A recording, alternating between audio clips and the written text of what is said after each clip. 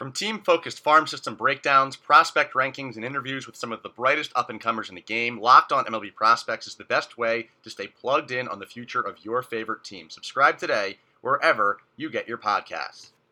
How's it going, everyone? Welcome to a brand new episode of the Locked On Phillies podcast. Today is Monday, July 26th, 2021. I, of course, am your host, Dan Wilson, and on today's episode, a two-parter interview with self-proclaimed betting expert Anthony Dabbundo. He gives the case for optimism for the Phillies to win the National League East as we approach the trade deadline here now this week. We recorded this a few days ago, a little backed up on the episodes. We recorded this during the Braves series, as you will hear. Phillies, of course, getting a 2-2 split with the Atlanta Braves, but he alludes to a number of things, including the upcoming schedule and really why the Phillies, just because of the circumstance they're in the NL East division that they're in, it wouldn't be the case in any other division, why this team can and why there's a pretty good chance they could get into the postseason. So I needed some optimism. As many of you know, I've been down on this team for much of this season, but I'm trying to look at the glass half full. I want to believe that this team could do it, regardless of whether I think they actually will. So he provides me with the case for optimism. So without any further hesitation, here is my conversation with Anthony Dabbundo.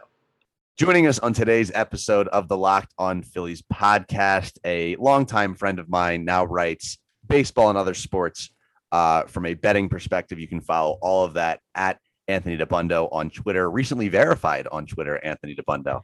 Welcome to the program. I feel like I have a distinguished guest now.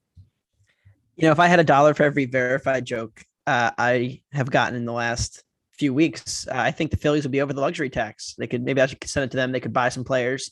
But yes, you can follow me at Anthony Dabbundo. I write about baseball, mostly soccer too, from betting perspective, but it's been a fun season so far and a really fun trade deadline coming up. Well, so we'll start right there. So we got 7 games separating the Phillies and the Major League trade deadline. They're a game below 500. If you didn't know anything else, if you were just dropped on the planet Earth today and said the Phillies are a game below 500 a week before the trade deadline, you'd probably think they're going to sell. They're not having that great of a season. It's been pretty mediocre. Not necessarily the case. You're here to, listeners of this podcast know how negative or how often I can complain. Give me the reasons for optimism. Obviously, you look at this NL East has not been a great division so far this year, but give me the reasons for optimism specifically from the Phillies perspective and why, I believe they're going to be buyers, but why you're sold that this is the right decision. This team actually can contend for a playoff spot. At the current situation, the Phillies are a long way away if they decide to sell from ever building anything toward a championship team to compete with the Dodgers and the Padres, who I think are going to be pretty dominant in the NL for at least the medium term, and the Mets, who now have a lot more money with Cohen being willing to spend. So for me, what's your goal? And your goal needs to be to get this team to the playoffs. The reality is if you get in, you're getting the Brewers in the first round, who are a very good team, but they're very beatable. They're not as good as those 3 NL West teams. When you haven't made it to the playoffs in 10 years, that's the ultimate priority. That's the only thing that matters, for me at least. And so you have an opportunity here. The Mets are not very good. They're a good team with a lot of questionable pieces. They just traded for Rich Hill because they're desperate for starter help. Carlos Carrasco may come back. He looks like he's going to, but you don't know how effective he's going to be. He has not pitched in a while. But the main reason for optimism is the schedule. The Phillies have played the toughest schedule in baseball. They've gone 500 against it. That's not great. A very good team would not go 500 in this situation, but they're not awful. They're done with Toronto, Boston, and New York. They have no games left with San Francisco. They have 1 road trip to San Diego, 1 road trip to Milwaukee, the Dodgers, the Reds, and the Rays at home, and then the divisional games. When you look at it, the Mets have the toughest schedule in the league remaining, 4 games ahead. They still have a ton of games left against some of the best teams, including the 3 I just mentioned in the American League. And they have a 14-game stretch in August against the Giants, Dodgers, and Dodgers. So there's going to be chances to make up games. And I think the Phillies have a chance to take advantage of the weakest teams in the NL who are tanking and try to make a playoff run. And I think it's worth it to go buy pieces to go make that run. Because even if the Phillies trade for prospects, they haven't been able to develop any prospects anyway. So I'm not going to bank on young talent coming through the pipeline. And I totally hear you on that sentiment. And I, for the longest time, was saying, like, this team's got to sell. And then they did what they do every single month, where they start out the month hot and it's like, okay, well, they're close enough. They're probably going to buy. I'm looking around the roster and saying this is year 3 of Bryce Harper in Philadelphia. They were supposed to make the playoffs or be in contention for the playoffs at this point, certainly. They re-signed JT Realmuto to try and win right now. Dave Dombrowski's your president of baseball ops. Like, this is not, the timeline suggests not selling and trying to rebuild. Now, just to give you kind of the flip side of where I was at, say, a month ago, I wasn't suggesting they should tear it down and rebuild per se, but we have seen teams sell at the deadline and essentially just play for next year and then come back and be good. Most notably, I think the 2018 Nationals were sellers at the deadline. They came back and won the World Series the following year. So it's not as if every time it's not as if in Major League Baseball, every team who's a seller is tearing their entire roster down and every team who's a buyer is making the big splash, which is what I'll get to you with in my next question here. What realistically can they buy? We're hearing a lot of Chris Bryant, a lot of Byron Buxton, a lot of Craig Kimbrell. As you view this, and the Phillies don't have a lot of pipeline talent, as you mentioned, typically that is what you would sell off to get one of those guys. What realistically can they get between now and the next week? And as you see it, they lost last night at the hands of the Braves, got 3 more games against Atlanta coming up this weekend, 4 against the Nationals. They could be anywhere from, a game out of the division, tied for the division lead, or 7 games out and sitting in 3rd or 4th place. I mean, how much are you waiting to see what happens in this next week for how aggressively you go at this? I think it definitely plays a big role. I mean, if you can take, now we're looking at, win 4 of 6 against Atlanta and Washington. I think that really starts to change things once we get towards that deadline. And then you're saying, okay, look, we know the Mets schedule is going to get bad. We know that the Phillies look, and this is a conversation that I've been having, I feel like, for the last year and a half, and eventually the regression is going to come for this bullpen and this pitching staff. I mean, if I told you the Phillies were 7th best in expected FIP in baseball, what would you tell me? That they were 7th best in expected FIP, you wouldn't believe it. At this true. point in the season, it's true. As bad as their bullpen has been, at some points, they have a lot of guys who have been quite unlucky. No, look. Well, I was going to say that Hector speaks Neris, to how bad the defense has been. The defense plays a role in that, absolutely. But also, when you give up, eventually, when you don't give up high quality contact frequently, when you have the second highest amount of your fly balls leaving the ballpark, which tends to regress, when you have guys who are getting a lot of ground balls, but they seem to be finding a lot of holes, that's part of the defense, but also, other things. This team, the pitching is not as bad as you think if you add Craig Kimbrell. And that's the number one addition for me. They could go get another bat and improve this lineup a lot, but I think the cost there is going to be way bigger than they're going to be willing to pay. Obviously, if Bryant or Starling Marte become available and the price is right, you absolutely fire on it because those guys are difference makers in the middle of a lineup. But Kimbrell, in terms of just like an immediate upgrade, Kimbrell becomes your 9th inning guy. Neris becomes your 8th inning guy. You shunt Alvarado, Brogdon further down the list. Ranger Suarez, again, still in the mix. For me, not going to be a long-term closer. I think everybody knows that. So adding another good bullpen arm makes everyone's job easier in that back end. And nobody in baseball has been better than Kimbrell this year. So Kimbrell's where I'd look to go in terms of adding pieces, the first and biggest priority, because if you can just close out some games, Nola will positively regress. Same thing with Eflin when he gets back off the injured list. Both of those guys running pretty unlucky as well. So there's a lot of positive regression signs for a team that's about to go into a really easy stretch of the schedule. So you add Kimbrell. What I was going to ask you, what do you do in terms of rotational depth? You notoriously, I tweeted out that the Phillies were 7-1 in Matt Moore starts. You corrected me; it was 6-1. But now after last night, I believe we're at 6-2. If I'm getting my timeline here correct. So when we know Matt Moore has been less than stellar, less than good so far this season, you don't necessarily feel good every time Vince Velasquez goes out there. And now you have Zach Eflin sidelined for an undetermined amount of time here. Are you making a run at, are you offering the contract for the Cole Hamels reunion? Are you looking elsewhere for a starting pitcher? I mean, can they really make a run at the playoffs with the rotation as it's currently constructed? Today's episode is brought to you in part by Fully Loaded Chew. Fully Loaded Chew is tobacco-free, long-cut pouches that give you the same pack, dip, spit, and buzz you're used to without tobacco. Available in 9 different flavors, Fully Loaded Chew is made with all food-grade ingredients and tobacco-free nicotine, the purest form of nicotine available. It's the only moist nicotine pouch on the market. All other nicotine pouches are dry white pouches. Nothing dips, spits, and packs like Fully Loaded. Fully Loaded Chew is offering a Locked On Team listeners special offer right now. You can get it for just $1. That's right, just $1. Go to www.fullyloadedchew.com. Use the promo code Locked On, just $1, and free shipping if you use the promo code Locked On at checkout. The next time you go for a dip, make it a Fully Loaded Chew. That's www.fullyloadedchew.com. This episode is also brought to you in part by Rock Auto. With the ever-increasing numbers of makes and models, it's now impossible for your local chain auto parts store to stock all of the parts you need. Why endure often pointless or seemingly intimidating questioning and wait while the person behind the counter orders the parts in their computer, choosing only the brands their warehouse happens to carry? You have computers with access to rockauto.com at home and in your pocket. Save time and money when using Rock Auto. Why choose to spend 30, 50, even 100% more for the same parts from a chain store or car dealership?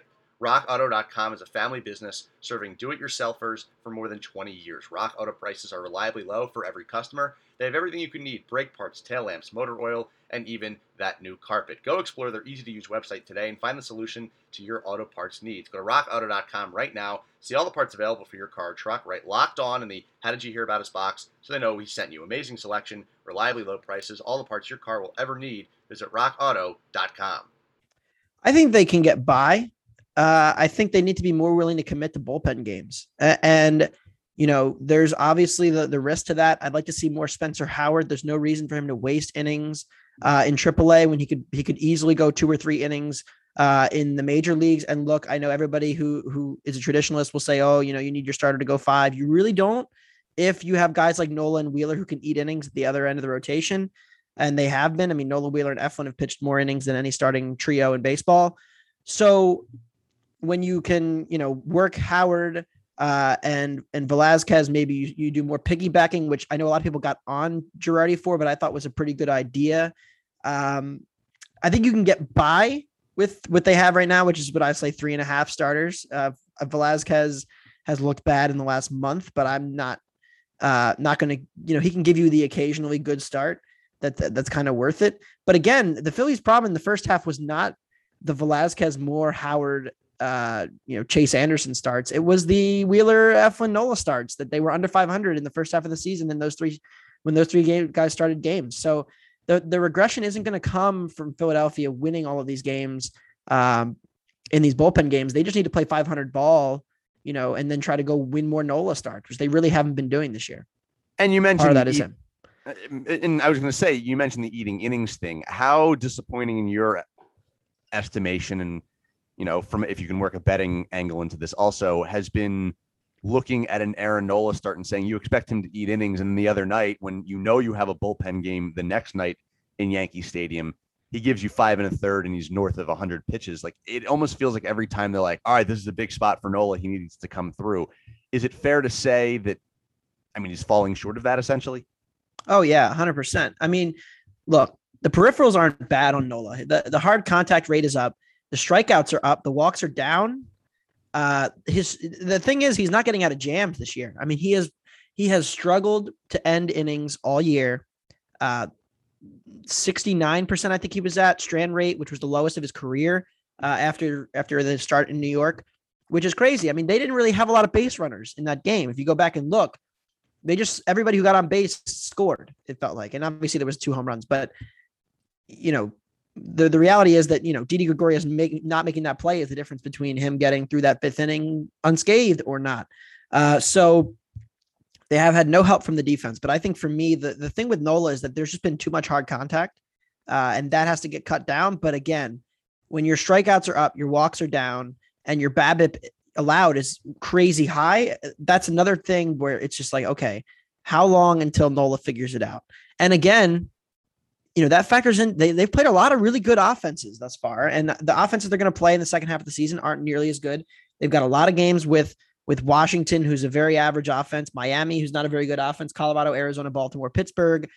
That's more than half of their schedule. So you have to think about that in terms of, you know, if Nola can't get through 6 against Pittsburgh, okay, that's a problem.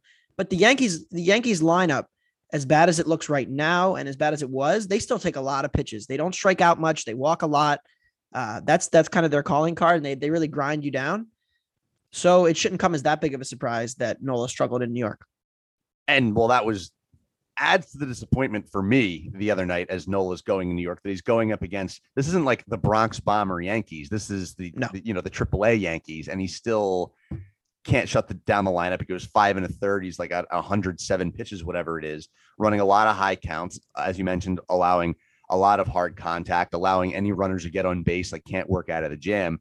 And that was what's frustrating for me. So now you're calling on your bullpen to finish out that game, knowing you need a bullpen game the next night. Like you're not only losing that game for your team, you essentially lost the next game for your team. And I know they went to extra innings and still had a chance to win it. And you had the Brad Miller playing right in the ninth that they actually got out of that one because Ranger Suarez gets out of the jam. Like it was just a wild game, but eventually that's going to tax your team and it's going to catch up with you. And it's part of the reason why I look at last night's game and they're basically Girardi sitting there punting the game, leaving Matt Moore out there for 6 innings as he allows a grand slam. And he's like, all right, we'll just get him tomorrow because you can only, when you're in a situation where your bullpen is consistently getting taxed and they don't have another off day, I'm looking here until August the 9th. So he's looking at the schedule coming up and anytime they get down in games, you're almost forced to give it away because you have a higher chance to win the next night. But when you're in the situation that they're in the standings, like how often can you really afford to do that? Like at a certain point, you're just gonna have to try and win the game that's in front of you. And I understand it's a tough balance, but it's kind of a bad position that Joe Girardi is put in because the starter, Aaron Nola, who you come into the season thinking is going to be like the ace of your staff, consistently cannot go deeper into games for you. I'll ask you to finish this sentence. The Phillies currently 47-48, tied for second place in the NL East, 4 games back. Them and the Braves both are of the Mets. The Phillies will make the playoffs, which I assume that's going to mean they're winning the National League East. The Phillies will win the National League East and end their playoff drought if what happens? If they make two moves at the deadline and the Aaron Nola is more like 19 and 20 Aaron Nola in the second half of the season. That's what it comes down to for me. I don't know who the second move has to be. It could be a fourth starter. It could be an outfielder or a third baseman to replace Bohm, who has really been a disappointment this year. And so much excitement and anticipation for him. And I don't think there's a single player on the roster who's been more disappointing this year than him. Both sides hitting, fielding. Well, we know he not getting the vaccine. We know he couldn't field, so you hope he comes through with the bat, which he just hasn't done. So then he's just a net negative all around. Yes. So whether it's replacing him, I think 85 wins gets you there, which means they need to go what? They have to win 48 games now. You have to win more. 38 games. 38 games. They've won 47 thus far, and they have 67 to go. Yeah. So that's the number. I mean, 38 and 29. I think that's very doable with the schedule. If you go and you cut down on the blown saves and you add one bat to this lineup or one starter to the back end of the rotation, 38 and 29, very feasible. When you look at, you have to take care of business against these bad teams, but you're also, you're getting Pittsburgh at home for 4, Colorado at home for 4, Arizona at home for 4. And then you go on the road for 3. So they play more of their games at home than on the road. I think they have 5 or 6 extra home games compared to road games, second half or what's left. Play 500 ball against the division, take advantage of the West, take advantage of the Central, and go win it. I think it's very doable. So I'm optimistic, and I want to see more from certain guys. Like I'm not an optimist when it comes to being a Philly sports fan. And we've had these conversations in other sports, specifically basketball, about, what my views are on kind of building a winning team and whatnot, and whether the Sixers have done a good job. With Philly here, like they're just in a different situation goal wise. Forget competing for a championship. That is so far down the line right now for me. I want a playoff game. I want to see Citizens Bank Park full with a home game in Game 3 against Milwaukee.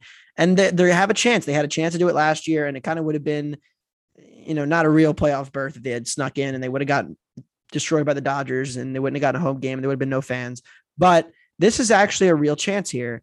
And it might be the best chance they have to win the NL East for a few years, because I think the Mets are really building something. So I want to take advantage of this. And this weekend's really important too, because if you knock Atlanta out, if you win 2 out of the next 3 and they struggle, they're going to New York for 5 after this. If they struggle there, Atlanta's out, they might sell off. And that changes the calculus then too, because it becomes more of a 2-horse race with Washington and hanging around. I don't think they're in it for the long haul either. So I like it. I actually grabbed some plus 650 on the Phillies at the deadline to win the division. So I'm feeling optimistic. More Locked On Phillies coming right up, but first I have to tell you about betonline.ag. BetOnline is the fastest and easiest way to bet on all of your sports action. Baseball season is in full swing. You can track all the action at betonline.ag. Get all the latest news, odds, and info for all your sporting needs, including MLB, NBA, NHL, and all of your UFC MMA action. Before the next pitch, head over to betonline.ag on your laptop or mobile device and check out all the great sporting news, sign-up bonuses, and contest information. Don't sit on the sidelines anymore. This is your chance to get in the game as teams make their runs for the postseason. Head to the website, use your mobile device, sign up today, receive your 50% welcome bonus with your first deposit when you use that promo code LOCKEDON. That's LOCKEDON for that 50% welcome bonus with your first deposit. BetOnline.ag, your online sportsbook experts. I was going to say, we were actually talking last night. What are the updated odds? I had been looking at FanGraphs and Baseball Reference, and I think I actually cross-referenced the two to you, and I might have done it on the pod as well. What are the updated odds as of today for the Phillies to make the postseason? So Baseball Reference has them down to 30%. That's as of recording to make the playoffs, which is implied about plus 210. Their actual odds, like if you were to go try to bet it, are much lower or much higher than that. They're longer than that, I should say. If you wanted to try to get the Phillies to win the MLB or the NL East right now, pulling it up, they're being offered at plus 360. They were plus 660 at the deadline, at the All-Star break. So think about that. I mean, they've gone 3-4 since the deadline. The Mets have played 500 ball. They lost a series in Pittsburgh, and they are being offered at worse odds, or the Phillies are being offered at better odds than they were before that. So obviously the market is pricing in the fact that the Phillies are probably going to make a move.